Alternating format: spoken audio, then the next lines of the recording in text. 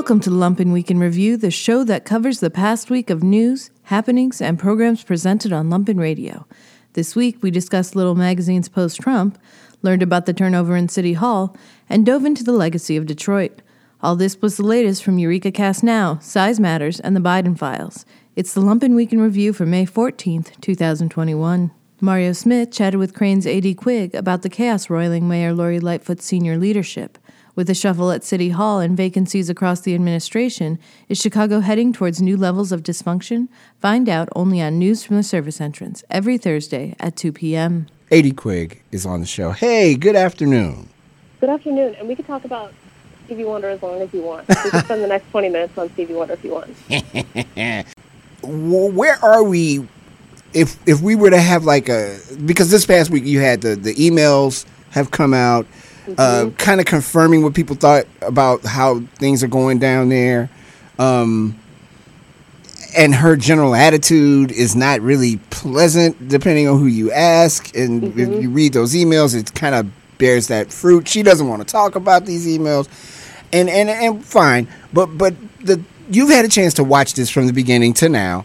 What is your perception of what we've seen so far of Mayor Lori Lightfoot? That's a big question, and it's been undoubtedly a very wild ride. It would be an unprecedented time for any new mayor coming in, but especially for one without the political pedigree that Lightfoot had, especially compared to Rahm and Daley. If you talk to people that are big Lightfoot fans, they will tell you if you voted for her, you voted for a fighter, you voted for a tough person who is candid and honest and doesn't back down. And we have seen that for better or worse. It has, I think, made her efforts to build relationships more difficult, which also makes achieving things more difficult. But she has it's a mixed record, right? I mean, there's a lot of things that she came in wanting to do that got completely upended by COVID, which just made everything more tense, made every negotiation that much more difficult because it was life and death and the economy and civil unrest. So this would have been a gigantic challenge for anyone coming in, but my colleague Greg Hines and I are working on a story looking back at these past 2 years, and kind of the consensus has been things could have been a lot easier for the mayor if she had been more politic, if not more of a politician. I don't think she ever wants to be a politician, but there are some things that even allies agree she could work on as far as bridge building goes. She won every ward but one in that election that lasted forever. And one would think that she had a mandate coming in because of the amount of votes that she got, considering there weren't a whole lot of people that voted, but there was still, you win every ward minus one. That's that's a thing. How come she's not? Is it because she's not politician? I guess my question is, how come she is not more or received better by those closest to her? Because it seems like she's not listening to folks when they're suggesting to her, Madam Mayor, you have to build relationships a little bit better. Everybody can't get cursed out. Everybody's not against you. Why such the tough guy act from this mayor in particular, when she seems to have the support based on the election of the people? I don't know. I think that's a great question. And I think part of it is just, it's hard for some people to walk away from fights, right? And it is not in her nature to stop fighting. She's a prosecutor, a litigator. She likes mixing it up with people. She's been fighting her whole life. She fought to get out of her small town, to overcome some of her family circumstances, to get through law school as a black gay woman. She was up against a lot, and I think it makes it difficult to kind of put your fists away and sit down and calm down and say, all right, where can we land on middle ground on that? Part of it, I think, is also fueled by, if you're a politician, you have a lifetime of connections and promises to cash in on, and past relationships where you know that both of you can trust each other. Some of the folks I talked to for this story that Greg and I are working on, said it's kind of hard to gain her trust because she's kind of got her dukes up in a sense. And I don't know how much of that is fueled by some of her perception going in that people that are steeped in politics are unworthy of trust. But that's something she's going to have to work on. And I think what is hurting that is the loss of so many top aides in her administration. She's got a ton of vacancies right now. And part of what department heads and deputy mayors, press people, intergovernmental affairs people are supposed to do is to smooth the track for you and also give you a lay of the land and work their relationships to figure out what's really going on the ground. And when you have fewer people in those positions, you have fewer touch points to figure out, all right, what does so-and-so think about this and what can we do to win them over? So part of it I think is her nature, and part of it I think is not having a big enough team that is really well-versed in politics and relationships. And the other thing we have to keep in mind is that there's been massive political change that has upended a lot of key players that we used to think about as gatekeepers to getting stuff done. So Ed Burke is gone, Mike Madigan is gone, John Cullerton is gone, Governor Pritzker is still pretty new, and it's kind of changed the landscape for who you've got to deal with and the stuff that they care about. So it's just, plus COVID. I mean, it's difficult to get relationships going if you can't meet people in person and have a drink and talk about stuff that isn't work and figure out if you like each other or have stuff in common. It's just like a confluence of not great things that has brought us here. With that in mind, then, we seem to be turning the corner on COVID. Not over it at all, but definitely in a better place than we were 15 months ago, than we were even 5 hours ago, because now the CDC has said if you vaxxed up, you're pretty much free to go as you were. She now has a chance to get a really wonderful mulligan for all this other crazy that has happened in the past few months of her administration. You've got the and we'll get to that in a second with the police and schools and things like that. But I mean, just generally boots on the ground stuff that she wasn't able to do. Is this now? Are we going to see her try to endear herself to these people who she's kind of pushed into a corner to like, get away from me, let me do my job, I'm the mayor? That toughness that could be, you get more flies with honey, you know the rest. And it doesn't appear that she's very much on the side of honey. Is this a wholesale change that's getting ready to take place, you think, with her and how she does her job? She's got a big, gigantic opportunity coming in the form of billions of dollars of federal relief. All this COVID relief money that's coming down is a massive chance to make some partnerships and keep people happy. I wrote about this a few weeks ago, but back when, after the 2008 recession, the city got a bunch of money, but it was super grant restricted, not very flexible at all, and not as big as what we're about to get. So not only is she getting it for the city, there might be some extra infrastructure dollars. CPS is about to get a bunch of money, and there's nothing that greases the political wheels like having a bunch of money. The other thing that works in her favor, like you said, is the COVID numbers going down, and we're going to be opening things up. People are going to be just in a better mood. The business community that was really agitating for some guidance about, hey, summer is busy season, we need conventions back, we need tourists back, we need people staying at hotels, going downtown. All of that's going to open up. That's another opportunity for people to feel good about where the direction is heading. But she's got to do it right, and she's got to talk to everybody about what they want to see that money spent on. And they also need a signal that the mayor is going to listen to them and take it into account and have that reflected in her spending plans. I think part of that will be helped, especially if people can start meeting in person again. People can kind of be like, I can look you in the eyes, and we can figure this out together. I think we underestimate how much being physically apart hurt politics. And maybe people getting together again might make that easier. We've heard good things and bad things, and all of them acknowledge that this past 15, 16 months has been unprecedented, challenging, unpredictable. So I think a lot of people we spoke with give her grace and a lot of space on that stuff, but are as frustrated as others are about a perception that people aren't being listened to and that things aren't moving or getting done. There was some frustration in the business community about not putting a pause on a fair scheduling ordinance, saying, like, well, we have no idea what schedules are going to look like, especially if mitigations keep changing every week. But on so many of these issues, on policing, on business, with CTU, it seems like the mayor is making neither side happy. Like, she's not particularly pro-business, like Mayor Rahm Emanuel has a reputation for being. She's not particularly pro-police in certain respects, but reformers are very dissatisfied with where she's at.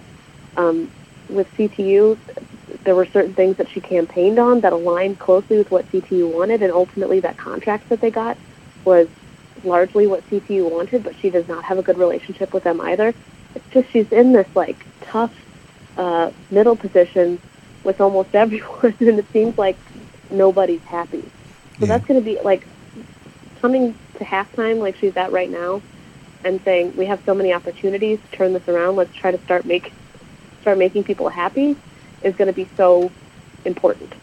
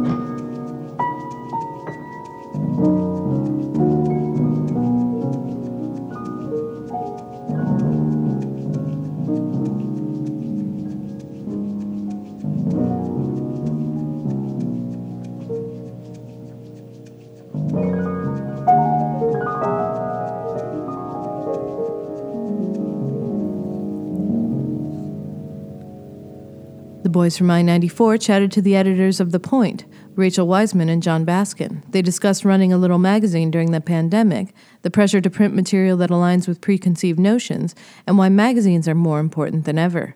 I-94, Lumpin's Books and Literature Show, airs every Thursday and Sunday at 11 a.m. Thanks so much for joining us. We have a new book out from you guys, The Opening of the American Mind. It is out, of course, from the University of Chicago Press, where you guys are based out of.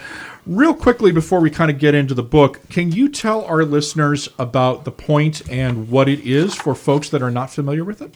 The Point is a magazine. I guess the quickest way to say it, we say of philosophical essays about everyday life. It began, I helped start the magazine about 12 years ago when I was a graduate student at the University of Chicago.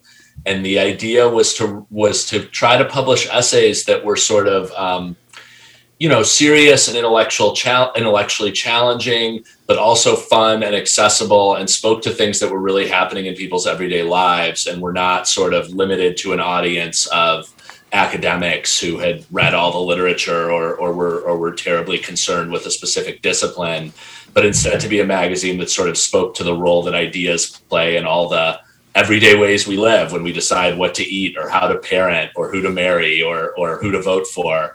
And that's always been the aspiration of the magazine. We come out originally twice a year, now 3 times a year in print, but we also have a website. And I don't know. I guess that's my short elevator pitch for what The Point is.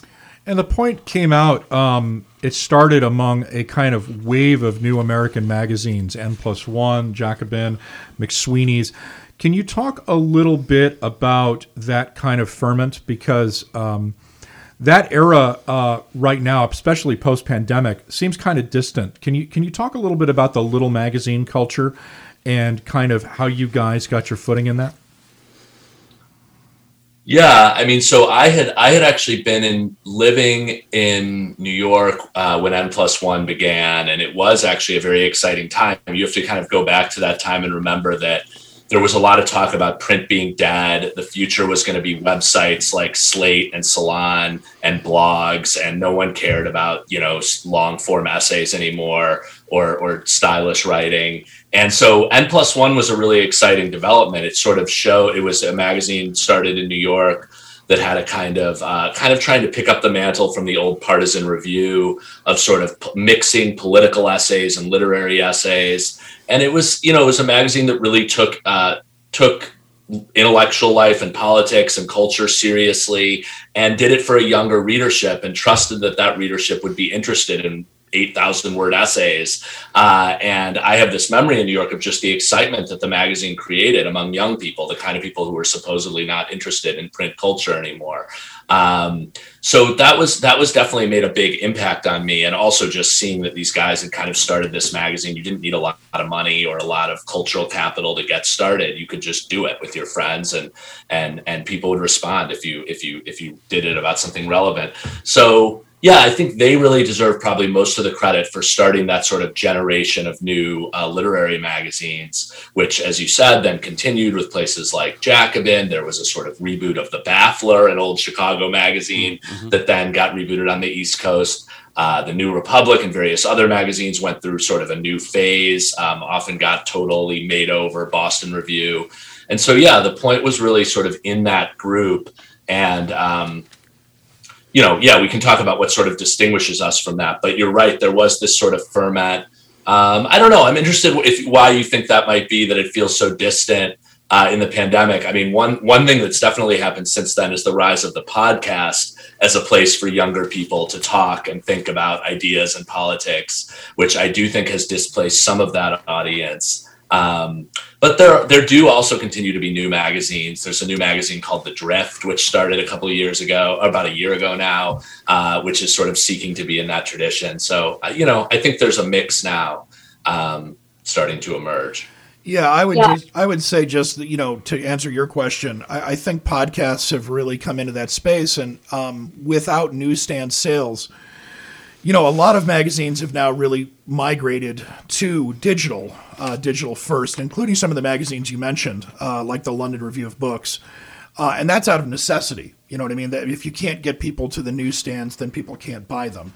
And unless you have a subscriber base, people can't get into them. But I think that's a question for later on. And I know, Rachel, you had something to say. Oh, I was just going to speak to my experience as kind of a consumer of the magazine before I started getting involved in it, because I was in college when John started the magazine with Itai and Johnny. And I remember very much feeling this sense of kind of wondering what would happen with all of these intellectual magazines that were sort of starting or restarting at the time, amid this just general sense of print kind of being on the way out. And there was this kind of question that I had: is it going to be something that's merely sort of twee or a throwback, or can it feel current? And I think one of the things that N+1 and then also The Point kind of proved to me, and what was exciting, is that it didn't have to feel like a throwback. It could actually feel engaged with the current, politics and questions that people were living through. And I do think that now podcasts have supplanted some of that, but there is this way in which the long form essay is kind of it's a special format that you don't really get in a podcast, which can be just kind of more conversational and chatty, but you really actually get to see through the course of these essays how someone's thinking through a problem. And that was what was so exciting for me at the time when I was reading it. It seemed like a kind of proof of concept. Yeah, to touch on your guys' point, too, there's a lot of I'm a librarian, and I remember at the same time when these magazines were starting out, you'd go to a library conference and people would be like, everything's going to be digital 2010. And obviously that didn't happen, but I wanted to ask a question. So, you guys cover people that can be considered untouchable in today's climate, like Welbeck, David Foster Wallace. You had a quote from Thomas Chatterton Williams on the back, and these are people that are controversial. Not to me. I love all of them. My favorite essay was the Megan O'Giblin. Is that how you say her name? Giblin. Megan O'Giblin. We had her on the show. Yeah, I know. Yeah, we're known for mastering names. Yes, so we we'll are. just It's call our her Megan. trademark. It was a long time ago. And then also, the Welbeck essay I loved. And do you guys ever get any pushback for any of your content? Go, Rachel. Yes, we do. Quite often. I think one of it causes confusion sometimes, the fact that we publish people from very different ideological backgrounds, that we do publish essays about controversial figures like Welbeck, or in the book there's also a long form essay about kind of the intellectuals of the alt-right. And one of the things that sort of distinguishes The Point from some other magazines in a similar kind of space is that we're even with these difficult, sometimes abhorrent kinds of figures or personalities, we try to understand them sort of from the inside out, and these movements. So when it came to the Final Fantasy piece, instead of sort of just constantly demonstrating how the writer James Duesterberg might know better than the other, than these other thinkers, he tries to understand the actual appeal, the way that this movement has a kind of hold on you and what it's really trying to do, and only that way can you really try to understand it.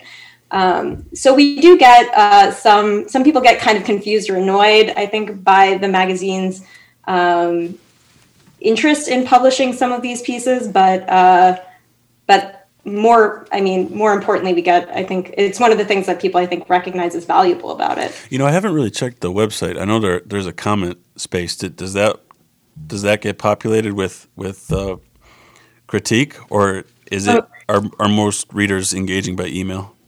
We actually got rid of the comments on the website. But the truth is, most people engage on Twitter, as with everything now. Twitter becomes the comment section of the magazine. And just one thing that's interesting, the book spans a period from 2008 to 2020, but 2009 basically to 2020. And the Wallace and Welbeck essays that you mentioned were written in the very early issues of the magazine. And the truth is, it was a very different intellectual environment at that time. Those pieces, which are both, as you say, not just did we wrote about those pieces, but they're admiring in many ways, and always about Wallace, and in many ways about Welbeck. They're saying these writers are really getting at something true about contemporary experience. And it's interesting that to write in that way about those figures at that time did not actually get you nearly the kind of pushback it would 8 years or 10 years later to write about those same people. And so we did the early years of the magazine, partly this was also because we were just smaller, but we really didn't get a lot of flack for that kind of thing. I think people actually just appreciated the kind of serious engagement with these writers and trying to understand what they were doing. I think now it's a much more fraught thing, and we have certainly gotten dragged into some of the culture wars in the last 5 or 6 years, much more regularly. Whenever we publish something that sort of runs afoul of certain kinds of official opinions, or, as Rachel was saying, take someone seriously and on their own terms, who the official judges of what's acceptable have decided should not be taken on their own terms. They should just be condemned. And that is a kind of thing we sometimes get criticized for.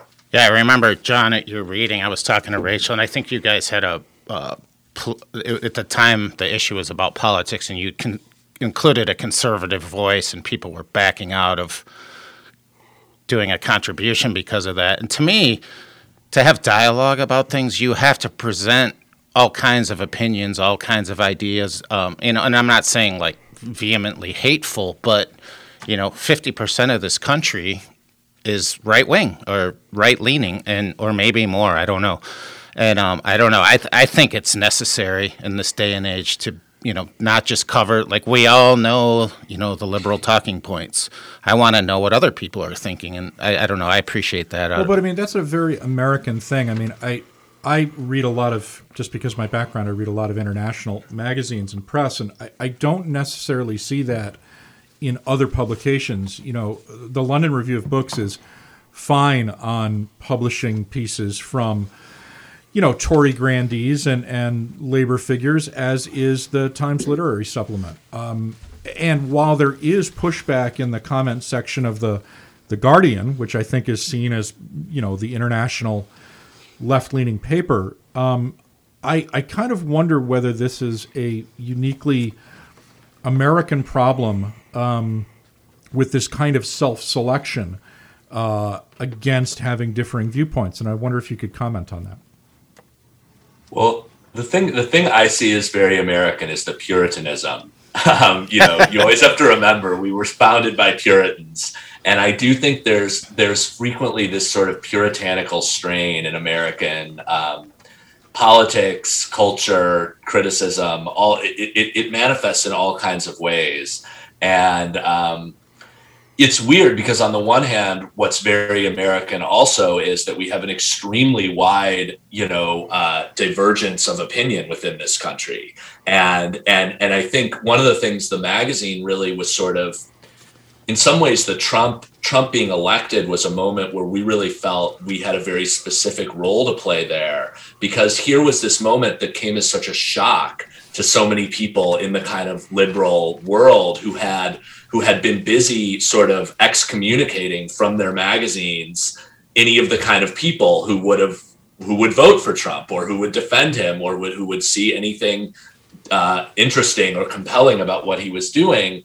And so, and sort of puritanically trying to say we can just get rid of that from our discourse. But getting rid of it from a certain kind of discourse, of course, doesn't erase it from the world in which you live.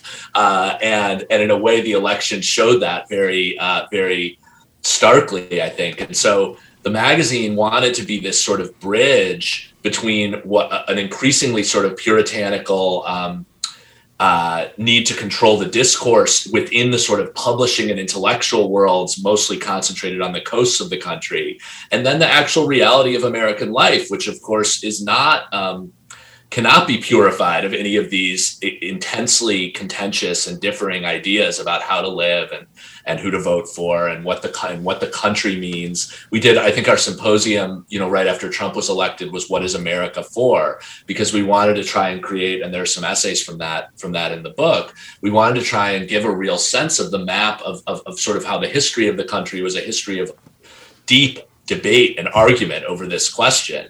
And we wanted to have a symposium that had conservatives, that had people that feel really differently about it than a lot of our readers do, and than some of our editors do, because otherwise, what was the point? We felt, no pun intended, but that was sort of, and that was something we felt sort of set us on a path that really distinguished us from a lot of other magazines in the Trump years.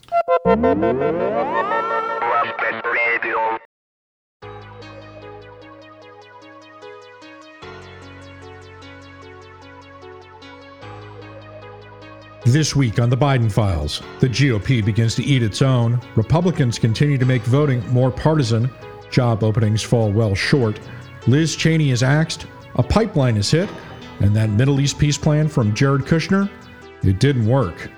These are the Biden Files. Day 108, May 7th.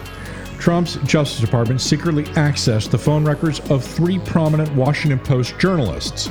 That trio, Ellen Nakashima, Greg Miller, and Adam Entous, were writing about Russia's role in the 2016 election and had revealed that Jeff Sessions had discussed the Trump campaign with the Russian ambassador while he was serving as Trump's foreign policy advisor. The Justice Department apparently also tried to obtain their emails. Former Attorney General William Barr signed off on those requests, claiming he was investigating leaks to the media. The U.S. economy added just 266,000 jobs in April, well short of the 1 million that economists had forecast, and a sharp drop-off from the 770,000 jobs added in March. The April unemployment rate remained unchanged at 6.1%. The U.S. Chamber of Commerce and the Republican Party blamed that jobs report on the $300 per week federal jobless benefit, claiming it was preventing workers from returning to work. Economists, however, said that wages remain stagnant in America and that employers are hesitant to hire en masse due to uncertainty remaining from the pandemic. The Department of Justice filed federal criminal charges against former police officer Derek Chauvin and 3 other former Minneapolis police officers in connection with the death of George Floyd. Chauvin, who was convicted of murder, and the 3 other officers are accused of letting Floyd die by willfully failing to stop Chauvin.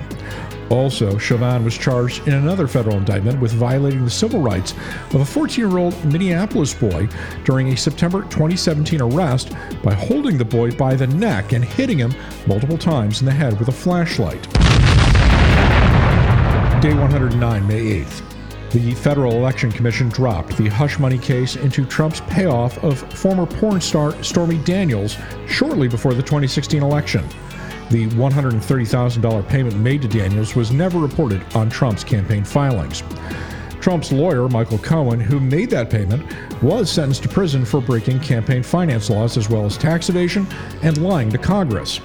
Trump subsequently thanked the FCC for, quote, dropping the phony case against me concerning payments to women relative to the 2016 presidential election. Nearly 1 million Americans signed up for Obamacare during a special open enrollment period, signaling a pent-up desire in the nation for health insurance. Those plans were made more attractive by new subsidies included in the most recent stimulus package. The numbers also undercount the overall new insurance signups.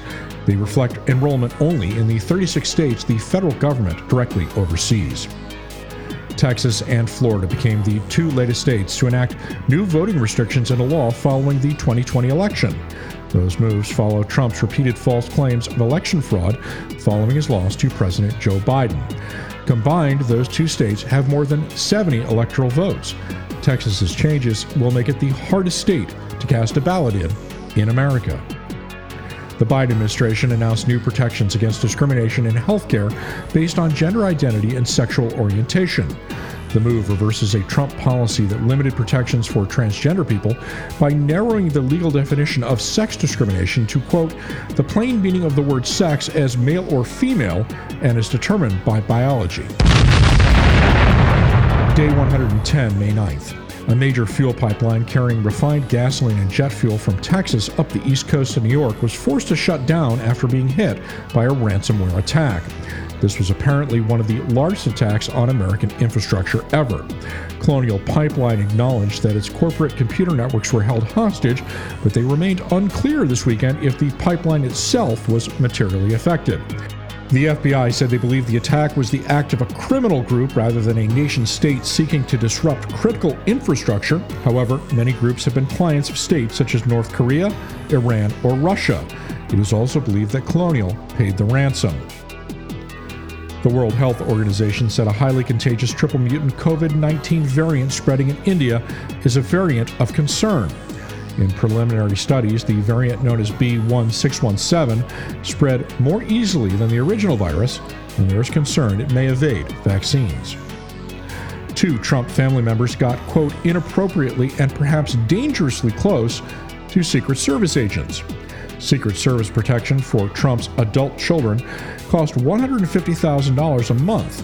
Vanessa Trump, the wife of the president's oldest son, Donald Trump Jr., started dating one of the agents who had been assigned to her family. Vanessa Trump filed for an uncontested divorce in March 2018. The agent did not face disciplinary action as neither he nor the agency were official guardians of Vanessa Trump. Tiffany Trump, Donald Trump's daughter with his second wife, Marla Maples, broke up with a boyfriend and, quote, began spending an unusual amount of time alone with a Secret Service agent on her detail. Secret Service leaders, quote, became concerned at how close Tiffany appeared to be getting to the tall, dark, and handsome Secret Service agent. Day 111, May 10th. 5 mass shootings rocked the United States this weekend with incidents in New York City's Times Square, a Phoenix hotel, a shopping mall in Florida, a birthday party in Colorado, and a townhome near Baltimore. Some 700 people have been shot this year, including a 14-year-old boy in Chicago this weekend, in what President Joe Biden called an embarrassing epidemic of violence. The Department of Justice moved this weekend to regulate so-called ghost guns, but a major case before the Supreme Court this summer involving concealed carry laws is viewed as possibly opening the floodgates to making weaponry available in all 50 states. The FBI said that an Eastern European hacking group known as DarkSide is responsible for a ransomware attack that closed a pipeline providing America's East Coast with gasoline and jet fuel. President Biden said the government had mitigated the impact and would issue an executive order in the coming days to strengthen America's cyber defense infrastructure.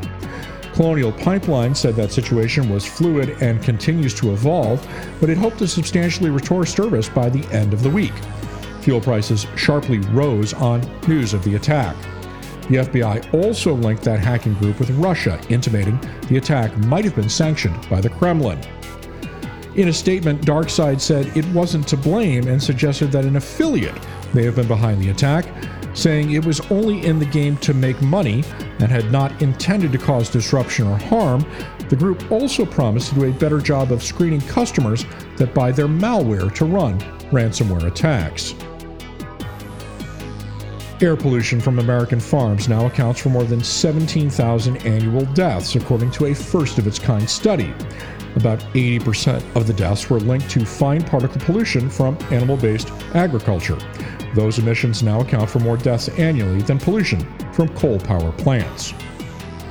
The Biden administration approved the nation's first large-scale offshore wind farm.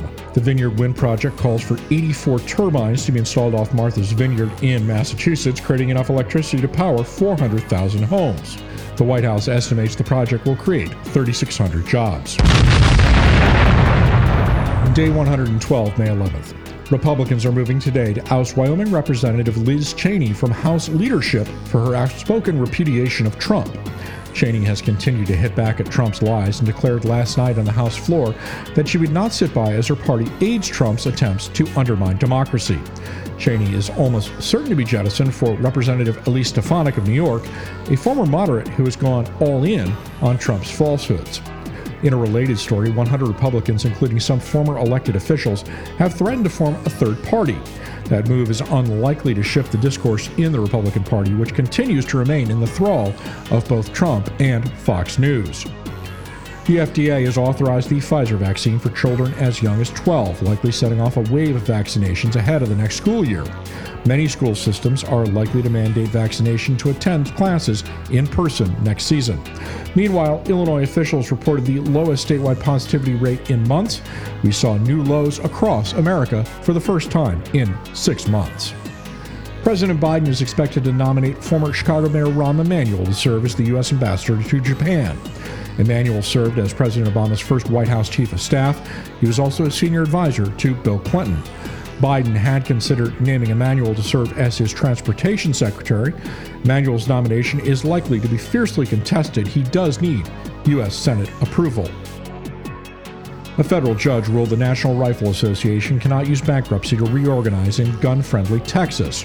The association tried the novel legal maneuver to avoid prosecution in New York State, where it is facing an attempt to dissolve it. New York's Attorney General Letitia James sued the NRA on grounds of corruption and misspending. New York says the group should be disbarred. 3 Republican governors cut enhanced jobless benefits in their states in an effort to force people to return to work. Arkansas, Montana, and South Carolina targeted the extra $300 in weekly enhanced jobless benefits. Other Republican governors have also recently reinstated requirements for aid, which they had suspended during the pandemic. President Biden, meanwhile, called on companies to step up by helping workers access vaccines and by raising wages. But he also said the White House will make it clear that people collecting benefits under the American Rescue Plan must take a suitable job offer or they'll lose their benefits. The House Judiciary Committee has struck an agreement in principle to resolve a 2-year-old fight over a subpoena for testimony from Don McGahn, a former White House counsel to Trump. Trump has not signed off on the deal and could try to take legal action, but the filing from the House and Justice Department seem to try to head off such a move by noting pointedly that Trump is not a party to the case. The House subpoena began in 2019 to testify as part of an investigation into alleged episodes of obstruction of justice by Trump that McGahn described in a report for special counsel Robert Mueller. Day 113, May 12th. House Republicans removed Representative Liz Cheney of Wyoming as conference chair in retaliation for her unyielding criticism of Trump. Cheney has criticized Trump's continued false claims of a stolen election, his role in the January 6th riot, and his future in the Republican Party. That move by a voice vote marks the second time this year that Cheney faced a vote from her fellow House Republicans to remove her as conference chair. Cheney subsequently warned that Trump risks inciting further violence by continuing to push his baseless claims about voter fraud. Quote, remaining silent and ignoring the lie emboldens the liar. I will not participate in that. If you want leaders who will enable and spread his destructive lies, I'm not your person. You have plenty of others to choose from. That will be their legacy. A sudden fuel shortage caused by the ransomware attack on a fuel pipeline worsened across the eastern half of the U.S. as panic buying struck from Alabama to Chesapeake Bay. While officials said the United States had plenty of fuel and the affected pipeline resumed operations overnight, drivers clogged gas stations up and down the eastern seaboard.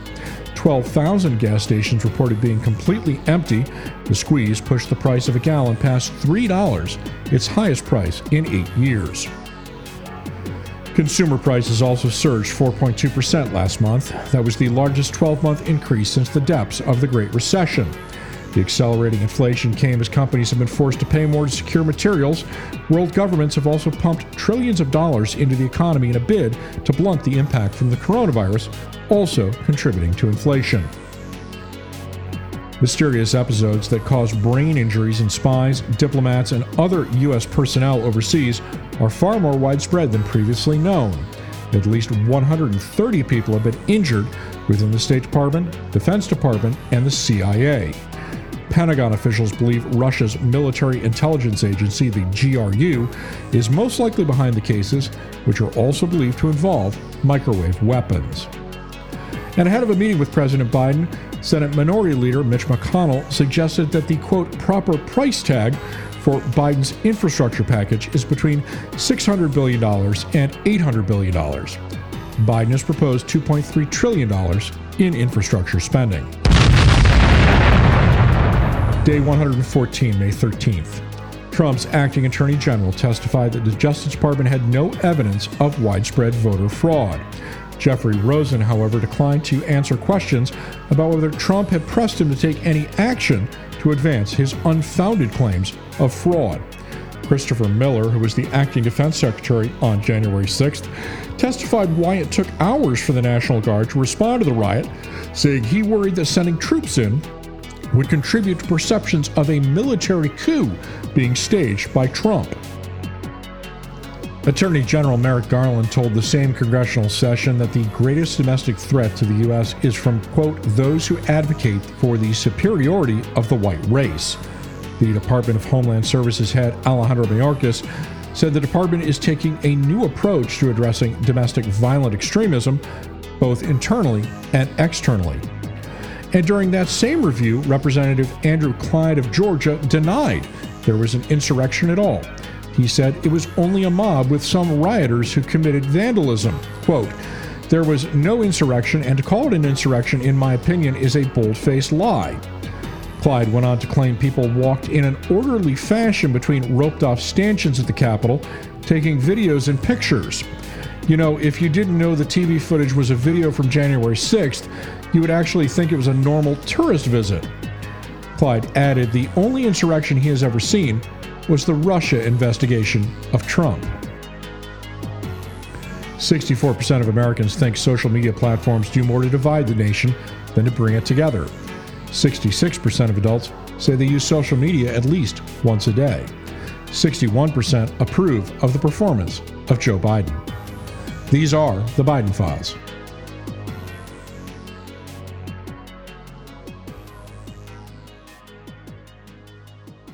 Chuck Mertz chatted with historian Matthew D. Lasseter on his multimedia exhibit about the city of Detroit. Lasseter discussed police violence in the civil rights era, how Detroit changed from being the Paris of the Midwest to a symbol of American decline, and how policing is undergoing what may be a generational shift.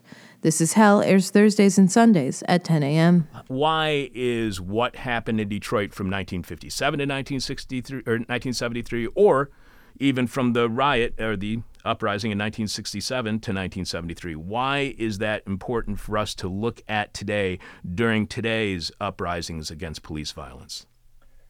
Well, there's a lot of reasons. Perhaps the most important for today is that the policies that were put in place, the legal changes, the cover-up apparatus that in response to the massive civil rights and Black Power demands for police accountability in the 60s and 70s are the same policies and laws that are continuing to govern and, exonerate police officers for violence today. And it's really important to emphasize that this is not about the individual officer in the individual encounter. These are laws and policies and systems designed for non-accountability. But you point out that when you do look at the records, you're looking at records of individual actions. How much can that distract anyone? When you're looking at individual actions, how much can that distract you from a more systemic critique of the Detroit Police Department or policing in general? Now, that's a really good question. So we started our project with the research question, how many people did the Detroit Police Department actually kill? That's impossible to know. It's completely hidden. A number of incidents never even got reported. And so phase one was just backtracking through the archives, often building on the work of civil rights groups and just identifying people who had been lost to history. And as an aside, I think that's another very important justification. These are mainly young Black males who have been labeled felons, and their deaths have been blamed on them, and that lingers for their families and their communities. But we went into the project trying to look for what happened in these encounters, and what we increasingly found is that it was the policies and the systems that the police department actively encouraged shooting unarmed young Black males during and after 1967 in response to Black activism, Black power, in response to a sense that the white majority in Detroit was going to lose control of the city to African Americans. And so over and over, we found that the policies and the laws, the prosecutors' whitewashing, the homicide bureau's whitewashing of investigations are really what allows police violence to flourish in the street level encounters. What do you think is the long-term impact on justice within a place like Wayne County, the city of Detroit, when they do have that kind of prosecutorial corruption, if you will, in the way that they support the police at all ends? What happens to justice? What happens to democracy when prosecutors and police can get away with whatever they want? It's far too late for justice for what happened during this era. I do believe, and our project has argued, that the current prosecutor in Wayne County should make all of these files available to the families, to the communities, to researchers like our project, that if they exonerated police officers in a fatal force incident, then they should show the evidence. Most of it is not secret grand jury evidence because they took almost none of these cases to the grand jury. And we can get these through Freedom of Information Act requests, but it's really laborious, and you can't ask for it until you know the actual name of the person killed and the circumstances. And that took a huge amount of labor for a 22-person research team to dig up. And we've only still identified maybe 3/4 of the fatal force incidents that the police department admits. And I would estimate possibly only half of the ones that actually happened. So there are people who are very loyal supporters of the police. They are unquestioning supporters of the police. Can we say that unquestioning support of police is driven by them being simply uninformed of how violent the police have been, because the police have covered up their violence with the help of prosecutors, with the help of their own homicide bureau? How much do you think the blind support for police is due to the fact that people just don't know? That's a good question. And I think partly this is about exposing systems of state violence. And what we saw with George Floyd is that a lot of white Americans, when confronted with, a horrible video, 13 minutes, will go to the streets. But most police violence doesn't happen, on camera. And one of the big questions for our project is, you're always, as a historical project, thinking about causation and why things happen. And a lot of the encouragement for the police department's actions came from white neighborhoods and white voters in Detroit at the time. The civil rights movement was pushing for a civilian review board for police oversight. That was adamantly opposed, not just by the police department, but by white residents of Detroit. We found thousands of letters to the mayor from white residents saying, no way should we have a civilian review board because the police need to be unthrottled. They need total control to keep the Black community in its place. And we saw a strong support for a stop and frisk law that the city of Detroit passed in 1968, immediately after and in response to the uprising of 67.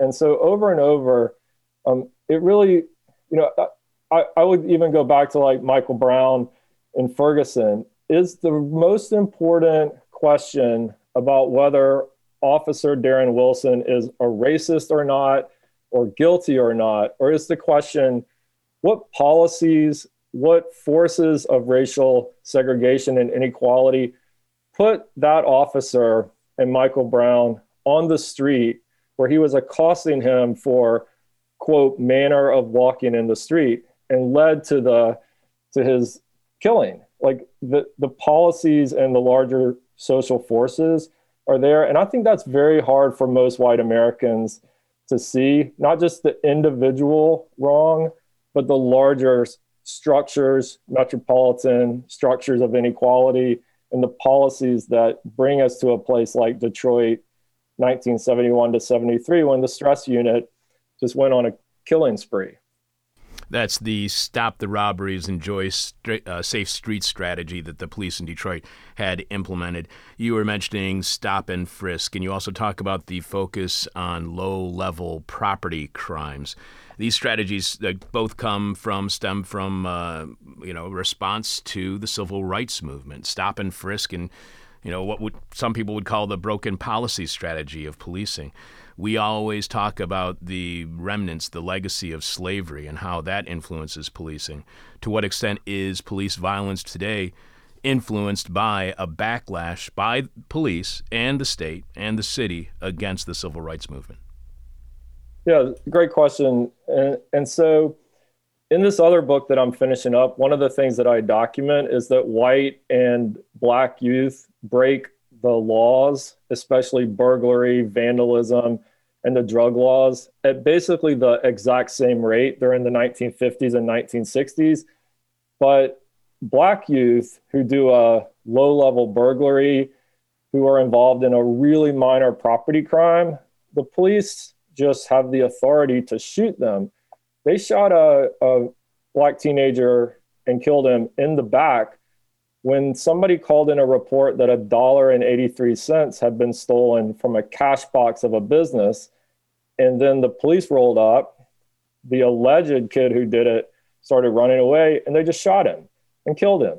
That just doesn't happen in white neighborhoods. It just wouldn't. It wouldn't happen in the suburbs. It wouldn't happen in Evanston, probably where you are in Chicago. And then the other problem with this is because there was such a carte blanche, preemptive authorization to kill, quote unquote, fleeing felons, when police officers did wrongful killings, it was just a script through which they could frame the victims and say that they were running away. I started the Boston Review article with a 13-year-old boy who was walking home from playing at a friend's house when an officer shot him.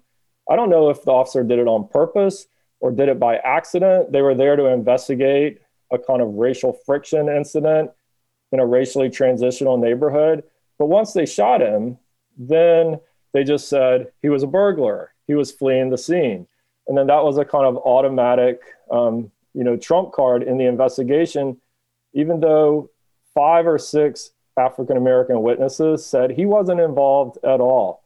And the Homicide Bureau didn't care, and the prosecutor didn't care to even listen to what they said.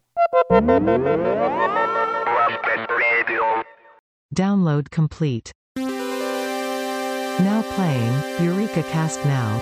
Inspire curiosity. Imagine science. I'm not going to dismiss that gamma rays and alpha and beta particles are not bad for you. They are quite bad for you. But at a certain point, that mellows out. That peters off, and you're left these two, with, again, clinical terms. You are left with something that is beneficial to you. So you're saying when the gamma radiation is depleted from, say, a chunk of uranium, as those rays lessen, what actually happens is you see an increase in these epsilon waves emanating from that sample. Yes, and those epsilon waves have many benefits: muscle growth, quicker reaction time, increased virility, super tasting abilities. Rowan, you're really standing up against an entire field of science here that is, decades old. Well, I would not be the first time. And very quickly, because we have a lot of stories to get through, I will say this. It's a great example. Here in Chicago, the Hamilton Sleepy Brook neighborhood on the east side had its own nuclear meltdown. It was not widely known. It's not something that many people know about, but it did occur. Right. The guaranteed rate generating station did go critical. Great place. And while the area was abandoned and condemned, the Hamilton Sleepy Brook as a neighborhood really doesn't exist anymore. The surrounding neighborhoods have had higher background radiation since then, and they are doing fine. They are thriving. The Hollow Ferris High Geese, which are a school in a neighborhood that is right next to the exclusion zone, have had a winning football team for the last decade. And it's thanks to epsilon radiation. Now, I don't watch sports, and I'm not very sure on how one would evaluate a high school football team, but I hear those young men are very strapping, and one wonders if radiation was as bad as they claim it to be, they being the establishment, then I doubt these young men would be quite so strapping as I have heard them to be. I believe one does question that, and that person is you, Rowan. Thank you very much for that story. Eureka Cast Now, broadcasting Saturdays, 8 to 9 p.m. on Lumpen Radio. The Lumpen Week in Review is produced by the staff and volunteers of WLPN LP Chicago, the community radio of the future. The Week in Review is overseen by Jamie Trecker, voiceovers by Shanna Van Volt, additional production by Cole Eisenberg, Julie Wu, Sergio Rodriguez, Neil Gaynor, Lane Gerbig, Alexander Jerry, John Piotrowski, Ari Shellist, and Annie Klein. Live music production by Ari Shellist. The Lumpen theme, background, and interstitial music is by Mike Perkins. The Lumpen Radio Sting is by Dan Jugel. For more information on Lumpen Radio, visit lumpenradio.com.